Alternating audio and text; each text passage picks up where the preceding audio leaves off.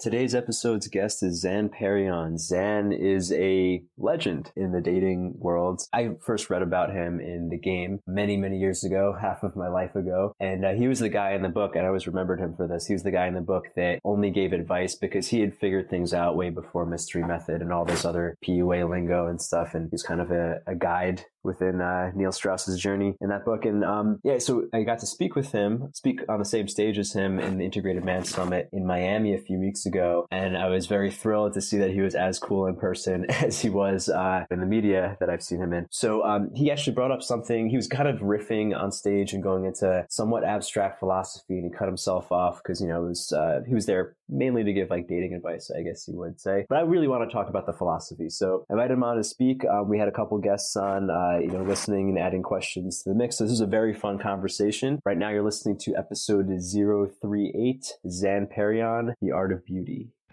You're listening to the Rwando Podcast, Perpetual Orgasm, Infinite Play. Please subscribe on iTunes and enjoy the show.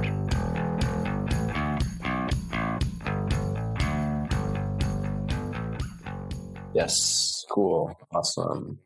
How's it going? Good. How are you? Pretty good. I broke my arm the other day, so.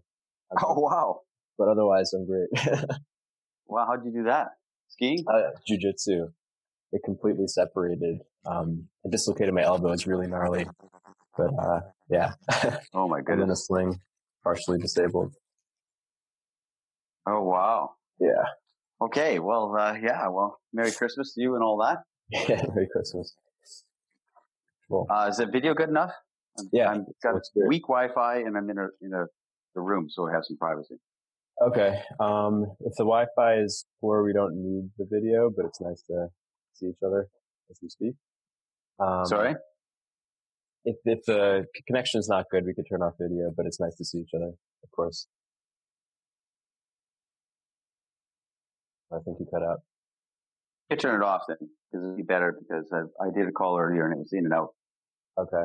Maybe we better turn it off, huh? All right. Yep. No problem.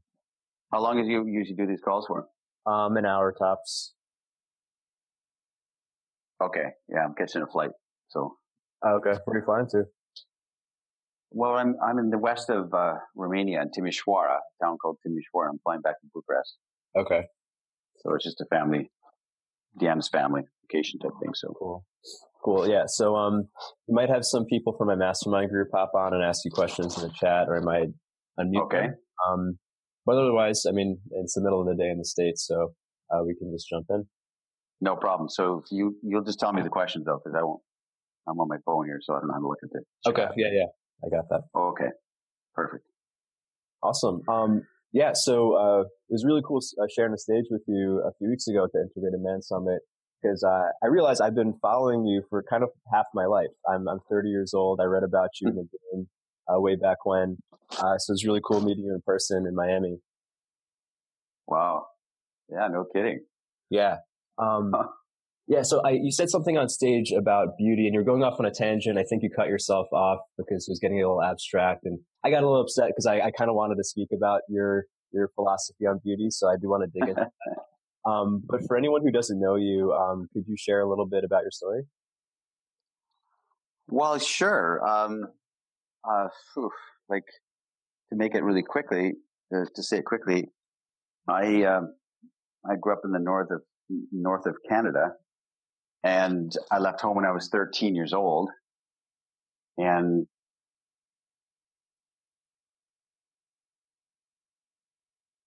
education, and I lived in the wilderness for my teenage years, and then came into this society, the normal civilization, and I had real lack of self-esteem and lack of I was madly insecure because I had things that I aspired to, and so quickly, and I love girls, and I always felt that I had nothing to offer, and that no girl would ever find me lovable, and so I spent my life since my late teens till now trying to understand the hearts and minds of women, and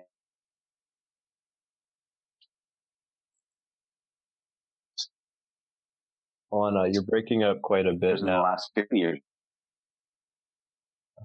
I have been traveling a little bit.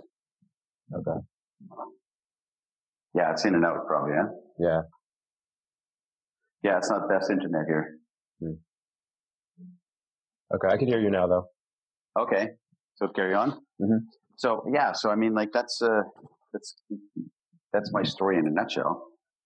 It was very massively insecure in my early years, and thinking I had nothing to offer, and thinking I had that, you know, I was unlovable in some way. That makes sense. Yeah, that was the thing that stood out to me in the game, was obviously he mentioned a lot of people who were influential in the dating industry, but you were the guy who only gave advice, is what I remember from the book. And what stood out to me and why your name was always stamped in my head was that, like, oh, here's one of the guys who figured things out before there was PUA lingo and before this structured community. Like, it seemed a lot more natural, like more like the stories about Casanova. Like, you just traveled the world and figured it out. So that was always like why I always remembered your name over everyone else's. Mm. Yeah, I mean, like when this all started back in the day, I guess, you know, it was, I had already been thinking about it for a lot of years. So when the whole, you know, the game came out and Neil Strauss wrote about me in the game, and that explosion of the quote unquote seduction community took off, I'd been thinking about it for a long time. And I was one of the early guys posting on the internet and saying, you know, relaying my discoveries back before anybody was really being a dating coach. And, yeah, it's like, I've been around from the very beginning of this, I guess you could say, because I've always been interested in this. And so when the internet came along, even back in the Netscape days, when I was first getting involved in the internet, and Usenet and the bulletin board and stuff, the conversation that I gravitated towards was exactly this: the conversation about women and men. And it's the only thing I ever really talked about online, even way back in the bulletin board days. So I've been been talking about this for a long time. The things that I discovered over the years, I presented online in the early days of the internet. Yeah. Yeah. And like, throughout your book, The Alabaster Girl, I mean, a lot of and this is what I really want to speak to you about, because there's a lot of stuff on your take on and dating and meeting women, and we might get into that in this conversation. But you speak about beauty, and that was the thing that stood out to me when I heard you speak in Miami. You were going into something like, it sounded almost spiritual, like beauty is what's beyond the subjective and the objective. Could you say a little bit about that? Yeah. Like I said, when I started out, I was trying to figure out my role as a young man, which means that everything was surface. I was trying to get some money. I was trying to get a career launched. I was trying to get girls to like me. I was trying to get phone numbers, you know, what I would call, you know, kind of surfacey type things, without the introspection of what is beyond it, what is behind it, what is the depth, you know, that underlies it all. And as I've gone through this journey over the years, you start to realize that all the things that we're chasing, like money and possessions and all this kind of stuff. I mean, it's a cliche. Everybody knows this, but underneath it all is a real desire to touch into something that is, to touch something that is transcendent to our experience here. And in other words, what's the point of it all, you know? And for me, it's like what I've discovered slowly over the years is, and I've known it for a long time, and I've been trying to put words on it, the idea that beauty is what I really do believe that beauty is what we're missing on this earth, in relationships, in everything, in politics, and you know, I mean, I can talk about it for length. I think beauty is a substrata that is a layer that underpins everything that came from the very beginning of time. Beauty's always been something that, you know, for instance, the ancient Greeks thought beauty was as valuable as truth and beauty, or truth and goodness. And so I really do think that, you know, the guys that come coaching with me or discover my work, I really do think that what they're trying to discover for themselves is a life that is filled with beauty. Beauty in relationship, beauty in career, beauty in adventure, beauty in where you live, the whole thing, you know. And I'm saying it very quickly because I know it's abstract, but I think beauty is the theme of my book, The Alabaster Girl. Mm-hmm. The first chapter of the book is called The Way of Beauty, and the last chapter is called The Way of Beauty. So if you were to ask me, what is my book, The Alabaster Girl, in one word, I would say beauty. About beauty, what we're missing in the hearts of men and the hearts of women. And, I mean, like, what I've discovered is my lifelong pursuit, trying to understand my role as a young man, as an older man in this world, is to find out, you know, is the pursuit of beauty. So I'm saying things very fast, but it's true. No, I mean, I love this stuff. Have you read Zen and the Art of Motorcycle Maintenance by any chance? I have not, no. Okay. The book, I mean, the whole book is kind of an intellectual, abstract narrative, where the narrator's trying to define the word quality.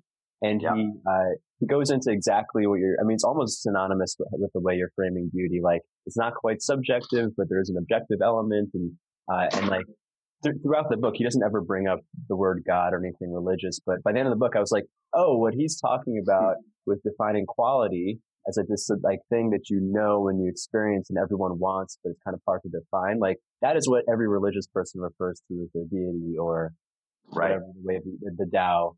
And so when you said that little bit in Miami, I was like, oh, that's what Zan's talking about with beauty. It's the same exact thing, kind of applied to women, perhaps. Well, it is. I mean, like, if anyone that listens to what you're talking about, like, this is a podcast, right? Mm-hmm. So if anybody listens to this and they have any kind of yearning in their heart to seek an excellent experience in life, if they look at the way their life is constructed now and they seek something more, in other words, they're seekers. It's 100% a spiritual quest. Anybody thinks it isn't well, it is. It's a spiritual quest to want to understand your role in this world in a different way. And the whole idea is that anybody who's a critical thinker, who questions the way life is and wants to know something more, they're drawn to it. And, you know, Carl Jung said that all have a spiritual longing. And when we recognize that this quest of trying to find, you know, for instance, a partner, or to trying to find some kind of value or meaning in life or fulfillment, or even just something to look forward to, you know, which is a meaningful thing. So I'm looking forward to something. That defines us, and that's the idea of a quality of life. So, beauty to me, I really do think that, I mean, to say it in a large way without going into detail, my thesis, and I'm trying to write a second book about it. Right. My thesis is that beauty is larger than we think. It is more fundamental than we think. It is more relevant than we think. I honestly think it's a component of space-time fabric. I think that beauty has been since the beginning of time, whether you believe in the Big Bang, you believe in creation, whatever you think the origin of the universe it is. I think beauty has been a component from that moment till now. And we touch on it occasionally. That's, you know, like if you have a first kiss with a girl that you're really attracted to, that Twitter flutter you get in your stomach, you're touching the transcendent. You're touching something that science can't explain. If you get moved by a piece of music or a piece of art that you know, you stare at it forever, and you get goosebumps, or you get that kind of like that moment of feeling connected to something. You're connecting to the divine, whatever you define that as, you know. So, yeah, I don't think that beauty is the age-old, you know, conversation is that beauty is subjective or objective, as you said. And there's people that think that beauty is objective. In other words, it exists in the object. So this flower is beautiful no matter who looks at it, or if nobody looks at it, it's still beautiful. And then other people say, no, the flower is beautiful because we perceive it and we bring our memories and our concepts and our dreams onto the flower when we look at it. So it's us that perceives it. And I really think that beauty is a third thing altogether. And beauty is really the channel that by perceiving the flower, when you look at the flower, beauty is something that is a channel to the divine that we see through the flower somehow. That makes sense. Yeah. Yeah. And like, there's all these different parallels. If you look at any philosophy, even science, like there are objective qualities to beauty, like I think it's like called the divine ratio, like a thing, right? Ratio that we Symmetry. find. Yeah. Things like that. But yeah, I mean, of course, I mean, it is something beyond subjectivity and objectivity.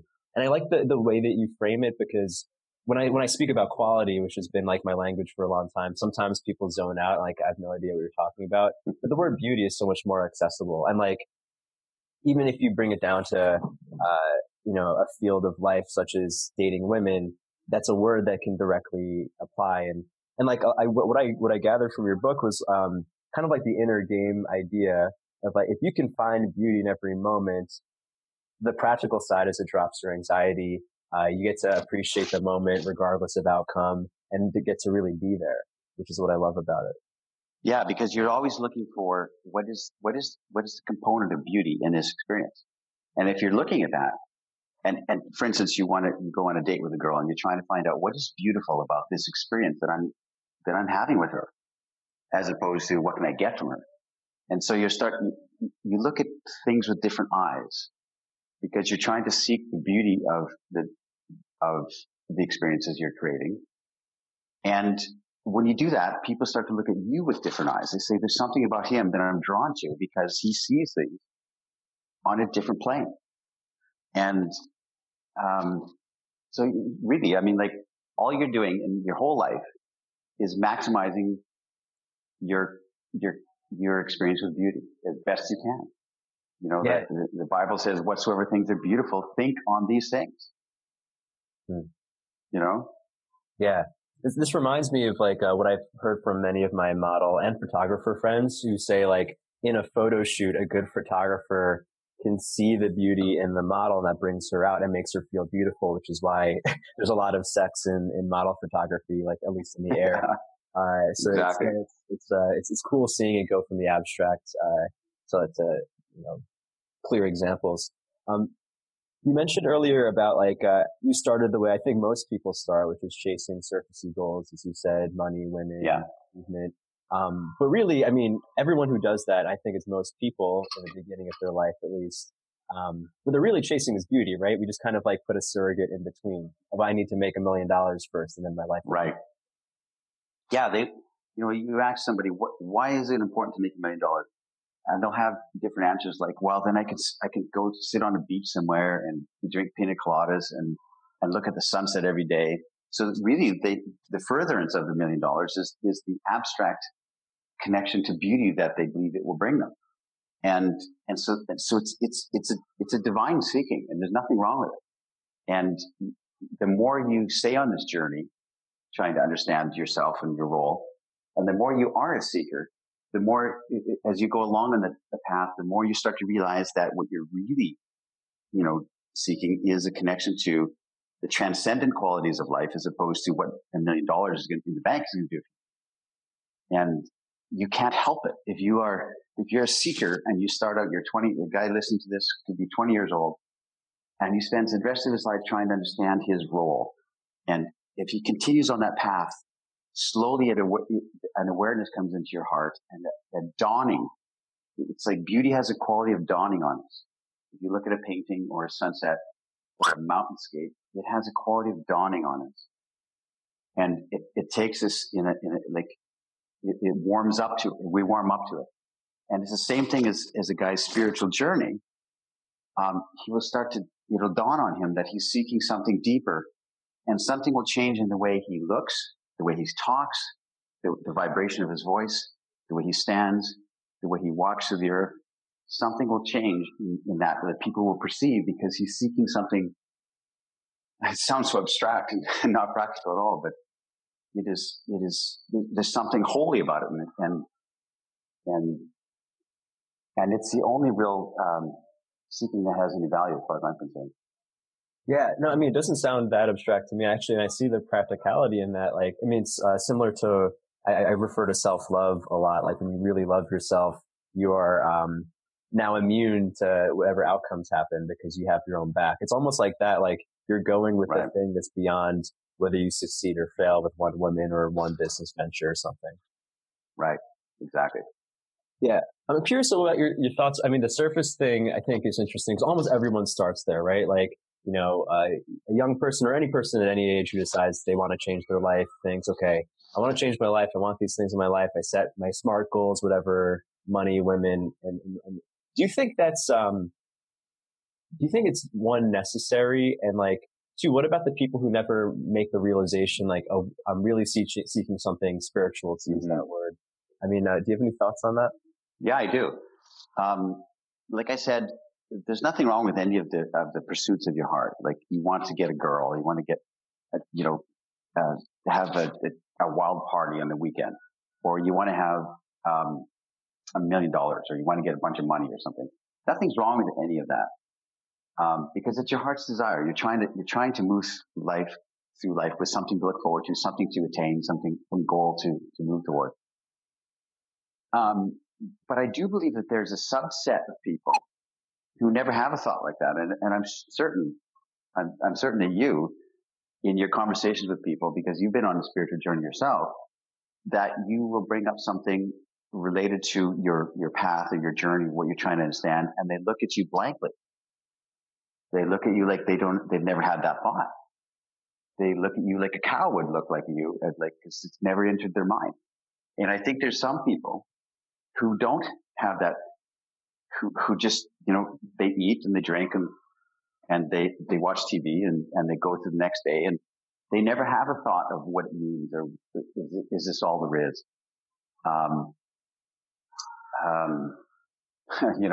And I think, but this isn't the audience that you have. Nobody's tuning into you from lack of curiosity. They're tuning into you because they have curiosity, because the curiosity is in the heart. They want to know something. They want to learn something. They want to grow. And so, I think there are some people that really just, they would never have, listen to this conversation and go, I don't understand what you're talking about. Like, they never thought about it. So, yeah, I think most people are seeking. Yeah, go ahead. I was just saying, it's reminded me of like, so when I started, like studying dating, and it was before I realized I was on a spiritual journey. I thought it was just existential angst, but maybe it's the same thing. But I met all these guys who were maybe 10 years ahead of me who had slept with hundreds of women, and they clearly hated themselves. And they would even say something like, oh, like all the women in the world doesn't make you happy. But at the time, I was 20, I just wanted to get laid. It was like, well, I don't care. I don't care if I'm miserable. I just want to sleep with 100 women. Like, tell me what you did. I didn't get it. And it's reminding me of, I think Dan Bilzerian said this, the billionaire poker player. Of course, money and women won't make you happy, but until you come close to it or you experience it, you don't really know. So almost every guy face that anyway.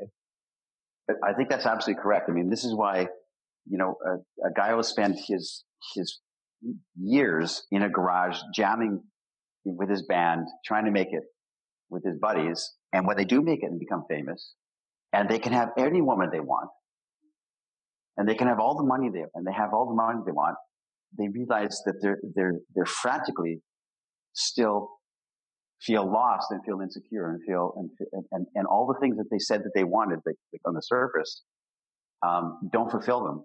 And so, the cliche is they turn to drugs. They have to try and, they have to, or extreme experiences. They have to go to extreme to try and get the same kind of energy of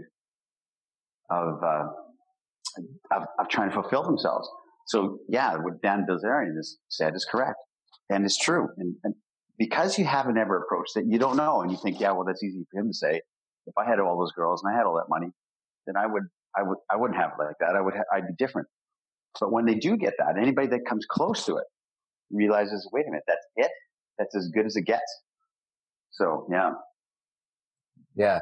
And then you either make the switch to recognizing beauty or you're miserable with your pile of gold. Or you check out. Yeah. Yeah. You're miserable. You check out, you do substance abuse. You say, you give up the whole thing. Yeah. Yeah. I'm going to read some comments from the chat. Everett, our friend, said, David Hawkins talks about the void in a number of books, a place of perfection just short of enlightenment, but what's missing from it is love. Mm. And he also said anything that resonates has an aspect of beauty, no getting around it. It's just different facets of the gem, turning it this way and that. Cool. So for everyone listening, if you we only have a few people on, so if you want to ask a question by voice, just unmute yourself and hop in. We do have a question from Lion. Were you about to say something, Zan? Yeah, I was going to comment on Everett's comment, which was like a couple of weeks ago, I was in Canada. I'm in Romania right now, but I was in Canada a few weeks ago, and I was invited to speak at a men's church group, and so I went and I spoke to this group for a couple hours, and I spoke from the pulpit in the church to the group of guys about this very thing, about the concept of beauty, and because it's a Christian based group of guys, they said, well, what you're really saying is that, the concept of love, because the Bible is all about love and Christianity is based on love your neighbor, etc. But love is too broad of a word, I think. And like beauty really, the concept of beauty, and I'm going back to, because Everett's comment, he talked about this guy that said, what's missing is love. But love has been overused in my mind and covers a lot of bases. And the real specific thing is beauty. Like what touches our heart? What makes us cry? What makes us feel like the world's okay? Or what makes us feel like we want to do something great for somebody else? What gives us compassion for another, for instance? And it's a desire for beauty. Anyway, I just want to make that comment. In other words, the word love to me doesn't encompass what we're talking about here. It's different. Beauty is a component of the universe. I think that beauty, for instance, is the voice. If we believe in God at all, beauty is the voice of God. That's what it is. Doesn't matter your religion. Doesn't matter beauty is the voice of the Holy Spirit. Or beauty is what draws us to nirvana, for instance. And without that, we're just moving through life, going through the motions. So anyway, I want to make that comment. Yeah. It reminds me of this quote I bring up from Zen and the Art of Motorcycle Maintenance a lot about quality. Like quality is the track that drives the train of life. Like it's this thing that moves us forward and moves toward evolution and the creation of planets and our preferences on some level. And I was about to say something about what you said. Oh yeah, because like there's even beauty in like the most unlovable parts of life. Like I think a lot about like how people are just inherently drawn to violence and war and problems, and like there's the whole like kind of spiritual joke of like if humans had a perfect society, they would first try to find a way to ruin it. And like when I think about the things that make me the most emotional, like in entertainment or anything, a lot of it is not very lovely. For instance, like war, I think is one of the most emotion jerking experiences for people. And it's weird to bring the word beauty into that, but there is something to like, you get to feel a lot of things in an intense environment like that, which is loving. Well, let me make a distinction here, because if you look at the history of aesthetics and beauty and the philosophers that talked about it, you go back to Edmund Burke and in the late 1700s, and he talked about the concept of the beauty is a concept, but then there's also the awesome. In other words, what would like a storm that's bearing down upon you, like a fierce thunderstorm. He called it the sublime. He said there's beauty which makes us calm and makes our heart look at the flower, and that's beautiful. There's beauty in that. But then there's things like a storm that's gathering and coming towards you that overwhelms you. Or like you said, the incredible experience of war and that sort of thing. There's a beauty in that too, but he called it the sublime.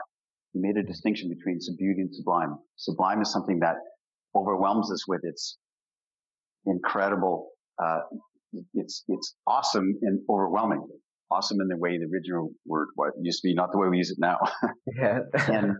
and there's something to that.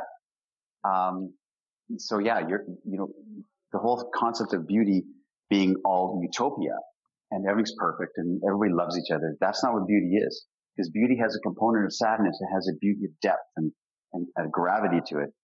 And otherwise it's not beautiful. If it doesn't have a sense of loss and a component of real, we're going to die one day. That's beautiful. That's a beautiful component.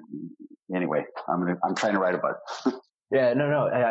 This totally speaks to me because I've been thinking about like what kind of draws me in life. And I realized one of my favorite emotions is nostalgia, which is not exactly a positive emotion, but I love reminiscing about past relationships, past friendships, past events, things that don't exist anymore, almost more than the actual event. And I was like, that's kind of weird, but I don't know. That's just the thing I like. Well, you look at Casanova. He spent his life traveling the world, living in the wind, drifting with no money. He'd go from fortune to famine, famine to fortune. He went, in and out of experiences. He was in jail a couple times. He was chased out of cities. He had all these experiences. Okay. He had duels and everything. And yet he spent his last years, the last 11 years of his life writing about his experiences. And what he wrote constantly throughout his memoirs is writing about this gives me the same, and remembering it gives me the same pleasure as if I'm living it again. So yeah, it's a very strong component. That's a beautiful component to nostalgia. Has beauty in it. Absolutely it does. It's curiosity again. Are you going to write a tome of your memoirs at some point? I know you have a ton of stories. Oh man, I tell you, I should think about every story I ever thought about and remembrance and write it all out. Yeah. I mean, maybe when I'm old, maybe that'll be my last book I ever write. I'll write this book of kind of a quasi memoir, which is the story about, hey, wait a minute, I remember this one time this girl said this and I did this, and then to write it all out would be great, actually. Yeah, and I've got a lot of crazy stories. Life of Zan. I'm going to read Lion's question in a sec, but Everett had a comment on this thread. Everett saying, I'm having a tough time seeing the difference between beauty and love.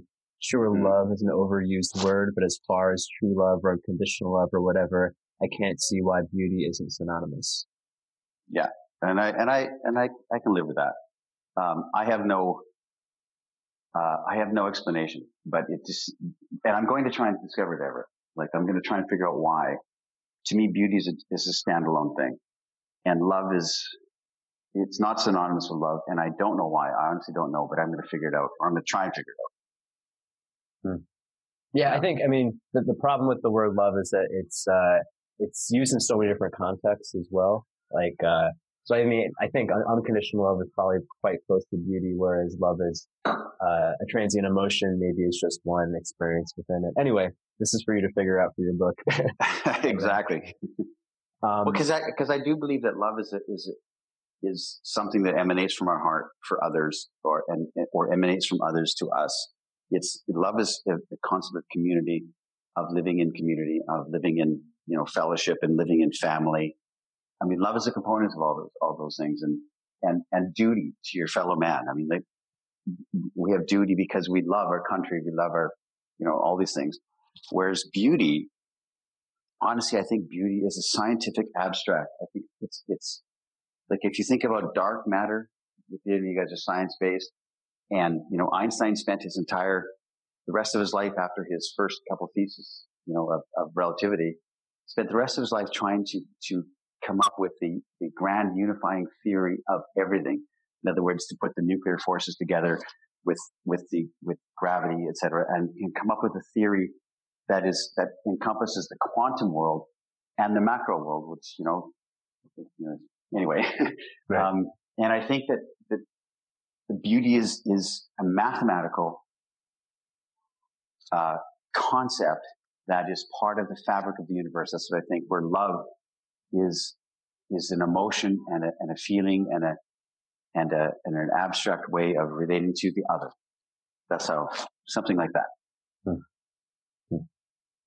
Yeah. Yeah, that makes sense.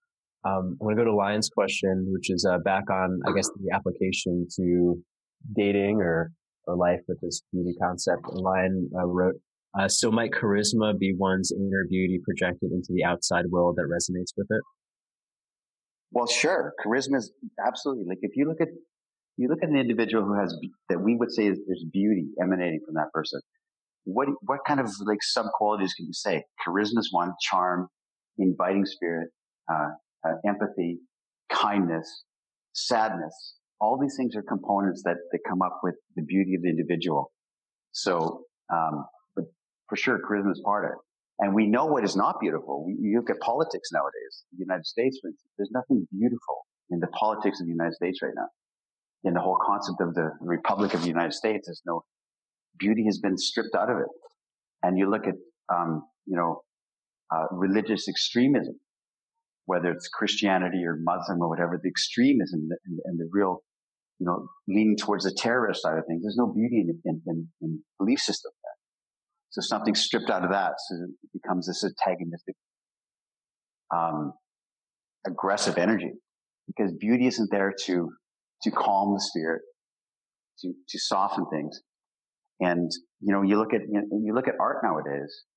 I mean, this is part of what I'm trying to understand is like in the last 60 years, since the 1920 or so, art has been stripped of beauty. Art has always been about trying to capture beauty in from all the way back from, forever, from the cave paintings, and trying to capture beauty. And now art is all about how to shock and how to glorify the artist and how to make you, this is art and the abstraction of it. And architecture too is all about, and music too. I mean, like you listen to what people say about music and it's like formulaic as opposed to music from the heart necessarily.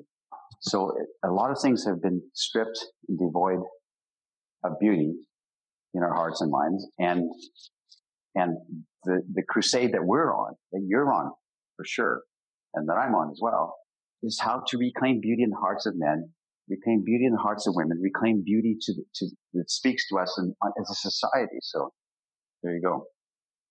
What do you think caused that stripping of beauty?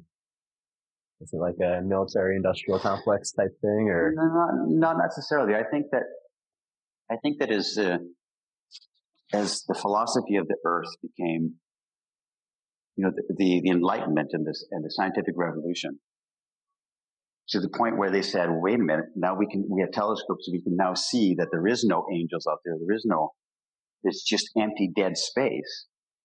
And it shocked the hearts of men, like, in society, and said, like, it's empty, uncaring universe out there, like, it goes forever and it's empty, pretty much. And that, plus the world wars that we had, how can there be a concept of religion if there's a world war that destroys and millions of people die and all this kind of stuff? And it really shocked the heart of mankind in society, Western society for sure, that said, wait a minute, maybe there is no God, and maybe God is dead, as Nietzsche said, and maybe we're alone, and there's no meaning, which is what Camus and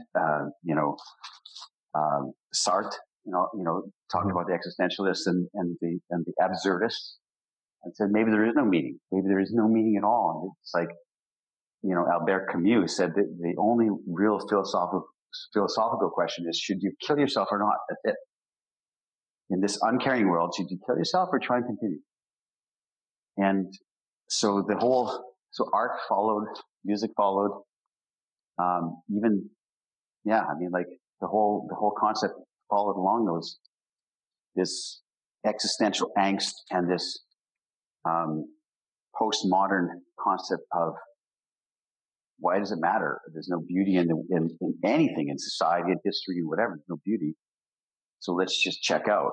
But you look at it, I don't care if you're a staunch atheist and you think there's nothing in the universe but us, and we arose from chance, and it means nothing. And when we die, we go right back into the gravel of the earth.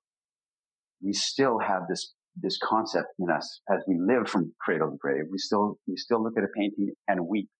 Or we hear a piece of music that touches our heart and makes us stop in our tracks and listen to it. And there's something beyond that. That's the connection to the divine, whatever that is. So, yeah. Yeah. Everett just wrote in, Yeats, slouching towards Bethlehem, written in the wake of World War I. is an intensely beautiful poem. Yeah. Yeah. And you think about some of those poets that, like Wordsworth and Yeats. Yeats is incredible. And Robert Frost and all these guys. They wrote about concepts that makes us stop in our tracks and think.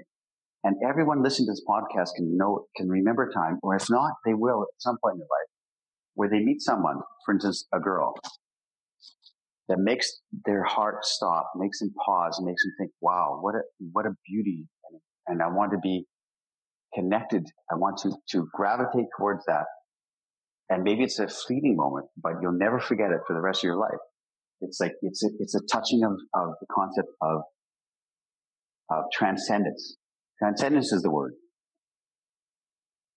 I'm trying to capture.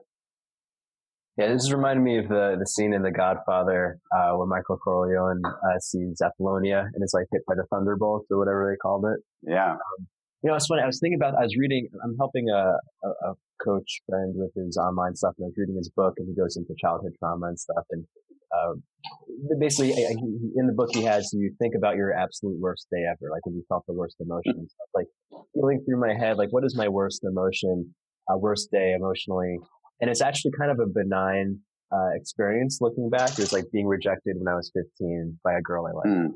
And it seems like compared to other things that have happened, people dying and stuff, it seems like that shouldn't be the thing. But for whatever reason, that's the worst pain I've ever felt, if I'm honest with myself. Actually, I'm bringing this up because it made me think about how I haven't really been awestruck in my love life in a while, and that's probably not a way I want to live. And I haven't let myself be fully overcome with that sensation that you're mentioning when you see a woman who takes your breath away. Mm-hmm.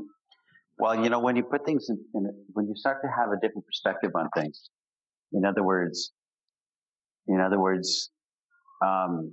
like people say to me, like, how do you have this perspective? How do you see things from this eyes on that level, on that plane? And it's because I think for me, it's because I came from this background of wilderness and nothingness and no opportunities and no possibilities of life. And I wasn't handed anything, for instance. And yet here I am traveling the world, meeting you in Miami, like a month ago or whatever it was, right?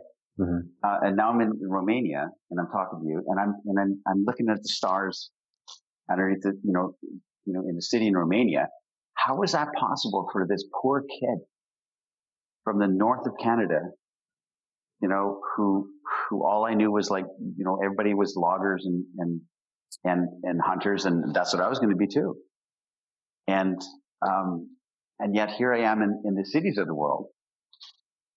And so I have this perspective of, like, I'm awestruck of my journey, of my history, I guess you could say, from here to here. How did I get here? I don't get it. How am I standing in the cathedrals of the world? How am I standing in the ruins of Rome? And the Roman ruins that are, for instance, right outside the door where I'm standing right now. How is that possible? Because there's a sense of, connecting to history and gravity that was not possible for someone like me. And so when I look at it like that, I'm thinking, how can I have a lot of perspective on, I guess I have a lot of gratitude around my whole journey and what could be as opposed to what is. And so that makes me, it calms me, gives me, I can go and talk to a group like I did in Miami there. I had no idea what I was going to talk about. I had no speech prepared, but I can go up there thinking my first thought is I have gratitude to be here in Miami in front of these 50 guys, whatever it was. And I get to be here. I get to do this, and something shifts in my consciousness, shifts in my energy so that I can speak from not trying to impress, but trying to connect to that feeling of, like, I don't know what I'm trying to say, but yeah, I get it. I mean, it's kind of like what every spiritual path tries to proclaim, which is that you feel great gratitude and humility. You can't help but feeling joy in these moments. Yeah. Like guys say to me, what is the highest quality of, what is the greatest quality of a man? I'll tell you the quality of a man who has women in their life, for instance, or the quality of a man who you're drawn to. There's two things he has. He has generosity of spirit and he has gratitude. Those two things are incredible, as opposed to blaming and my life sucks and women are mean to me, right? There's a gratitude element there for what he's been given and what his path has been so far. And there's a generosity of spirit. He wants other people to have, to, in his presence, to feel uplifted and feel inspired in their journey. And the worst quality you can have as a man or a woman, in my mind, the worst quality is to be judgmental, to judge others and say, oh, I don't like that because you are blah, blah, blah. So, yeah.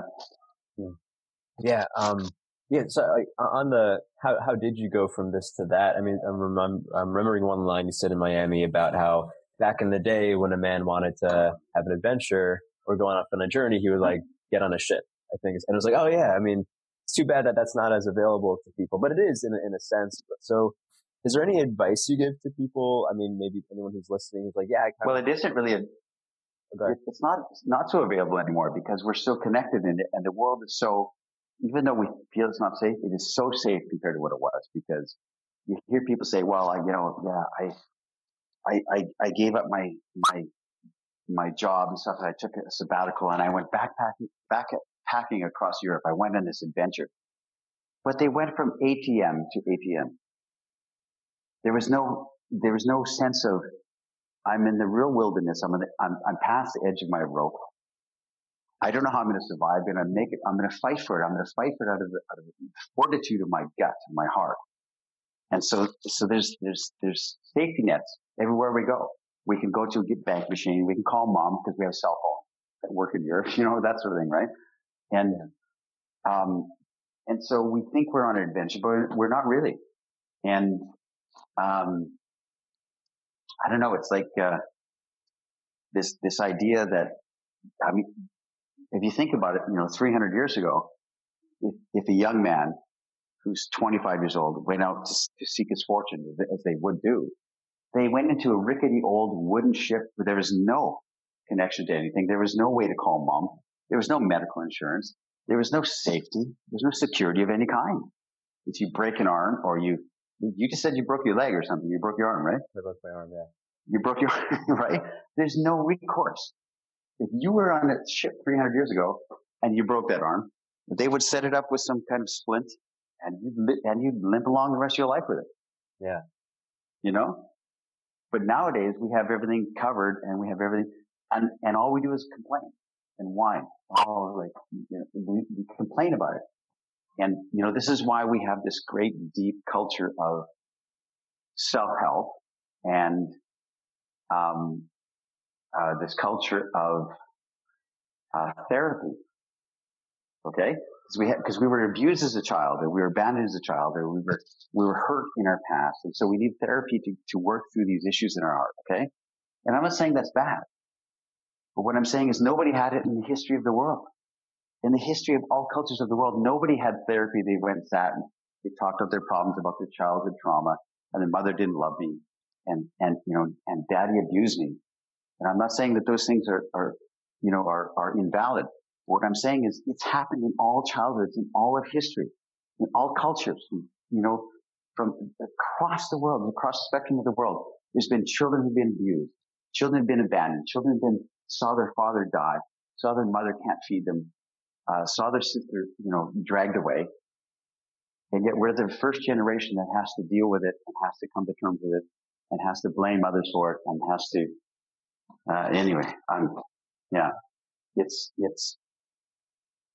so I guess what the answer to your question, my long-winded answer is, there was a time in the history of the world where young men, for instance, would go out to sea, and they would go out without security, without any kind of assurances, without any kind of medical, coverage and all that kind of stuff. And they would go do it anyway because they had to live a life, and so that they could come back, if they did come back, and speak words of gravity, that words that dripping with experience and words dripping with, I've seen some things. And so that when you talk to a girl at Starbucks 300 years ago, you're not going, I hope she likes me. I wish she liked me. You don't think those things. You think, I've seen some things in my life and here I am talking to you. And I'm talking to you now. Yeah. Yeah. It's kind of like the ultimate first world problem is that we don't have as many problems. I'm sure someone else said that before, but, like we kind of have to kind of looking back to like why we create war issues. Like people need a problem to face, but almost all survival issues have been covered in the first world. If you're middle class anywhere, you're okay. So you kind of have to seek these, whatever political things that are now the big trending topic. Yeah. I mean, like someone living in a trailer park in America is living a better quality of life than a king from 500 years ago. Yeah. Everything from electricity to, plumbing to, the whole thing, right? Like medical attention, the whole thing. And yet we don't see that. We have no perspective on that. Rightly so, because that's all we know. But at the same time, if you put perspective on things, nobody had any help in history. Nobody. The thing that, like, I had a broken childhood and I had a traumatic childhood and I saw a lot of violence as a kid growing up and like drunken parties and the whole thing. And instead of going to therapy and trying to sort that out, my therapy has been, literature. Reading about the story of men who went to sea and guys who became pirates and guys, Casanova, who had no opportunities, nothing. And he went out there, and Benvenuto Cellini, this artist, from Italy. And I read these stories. I'm thinking, well, they're no different than me. They had no opportunity. Nobody helped them. And they created a life. So something in you relaxes and you can, for me anyway, that was my therapy. Yeah. Yeah. I think when you're forced into real humbling experiences, or to go back to the 300-year ago example, like whatever money you have in your coin pouch is everything. And if it gets stolen, that's it. You figure it out. It makes you resilient in a way that many people have lost. And, right. Yeah, Lion just wrote in the chat. So you have to create an initiation ritual for yourself. I think you spoke about this. I don't remember if it was you. I have, yeah. Yeah. Like rites of passage are missing for men these days. Well, our rituals are missing completely from the modern civilization. We don't have the concept of rites of passage, of rituals. We don't even pray before our meals anymore. We used to pray before our meals, and like there was a pause we would do before our meals, for instance. There's a pause we would do before we go to sleep, and a sense of being thankful and to give thanks. And we don't have that anymore. We get up in the morning, we answer a couple of emails, we rush to work, we rush home. And there's no sense of pausing and thinking and introspection and giving thanks. And around our meals, that was a ritual that we would do. We would sit around the meal and the family would gather around the table, and you would sit there and you would pause and you would give thanks. And now we just grab the food, run to our computers in each individual bedroom. And then we lost the sense of ritual and the rites of passage. So yeah, I've talked about this a lot. And like, how we always had a ritual in all cultures, in all civilizations, there's always been a passage that was a ritual from boys to men. And, like all cultures, the concept of going into the wilderness and then coming back. 40 days and 40 nights in the wilderness, and then coming back and standing on the earth again. And it's like, we don't have that. We've never been challenged. We've never had to have our 40 days and 40 nights in the desert. And I think that's what's lacking in the hearts of men, for sure. Yeah. It's like the closest ritual men have is like getting wasted during their bachelor party. Like that's the closest you can get to like a medicinal spiritual experience. Right. And then we don't reflect on it the next day. It's just like, oh man, well, I got so wasted. And you do it to get the same thing again next weekend. And there's no reflection, I guess is what it is. Yeah. No reflection and introspection on life. Thinking, wow, what did that mean? It's, which is yeah. Yeah. Lion wrote in, then isn't there adventure and insecurity in pursuing your very own journey? Let's say going for what excites you, facing your fears, pursuing desired experiences, and so on. I think and feel and experience myself that is what makes one truly alive. Yeah. Well, if you don't do that, then you just you just exist. Then you're just a guy who's going to the mall and coming home, watching some TV, going to the mall again tomorrow, doing your job, having a beer with your buddies. There's no depth in anything you're doing. So your comment is accurate. If you're not seeking these experiential moments, then what's the point? And like, I really do believe that that if we're not trying to create this and trying to seek it, then we're just existing. I really do. Yeah. Yeah. So everyone has a question on gratitude. So we don't have rituals, but if gratitude is the main thing, or one of the two main things men who have women in their lives have, gratitude's all over the place. Everyone does gratitude lists, etc. So what is still missing? Well, I don't believe that's true, Everett. I don't think there is real true gratitude out there. I think there's acceptance and nodding our head and saying, okay, well, that's good. Thank you for that. But there's no real sense of, I don't mean gratitude towards others and gratitude towards what we've been given or what we have. Gratitude towards, I think what we're missing is the gratitude to ourselves, gratitude of what our journey is. We're 40 years old, or we're 25 years old, or we're 30 years old. And our journey to this point has been trying to teach me this. And I have a gratitude towards that. I don't see gratitude too much, to be honest, Everett. You're saying it, you see it a lot. And I don't see it a lot. I don't think that true gratitude is out there. There's a acceptance and a nodding our head, but there's no real sense of,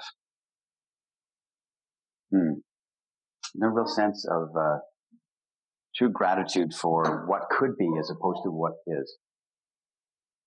Yeah, I think with gratitude lists and I recommend this to people as well, but it's kind of almost like it's kind of a stepping stone or training wheels towards feeling true gratitude. Because if you're really feeling true gratitude, you don't need to write it down. Like if you're really in that state of appreciating beauty in every moment, you don't need the self-help hack of, counting your gratitudes. You feel it. Or, like Nietzsche, had a whole thing on how to fall asleep at night. You think like 10 thoughts you're grateful for, 10 fears you conquered, 10 things that made you laugh or something like that. It's like ingrained in your head beyond the technique, I think. Mm-hmm. Yeah, and exactly. You said it right, which is true gratitude does not have to speak it. Does not have to show everybody, look how gratitude I have. Look how much, how grateful I am. It's a calming experience. It's a quiet experience. It's a knowing experience that only you can contain. It contains only you. Does that make sense? Totally. Yes, this has been awesome. I feel like I could riff on beauty philosophy, but I know you have a plane to catch. So thanks for being on. This has been awesome. Is there anything you want to share that's coming up for you? No, this conversation is good because it's recentering me. I've been traveling ever since Miami when I saw you.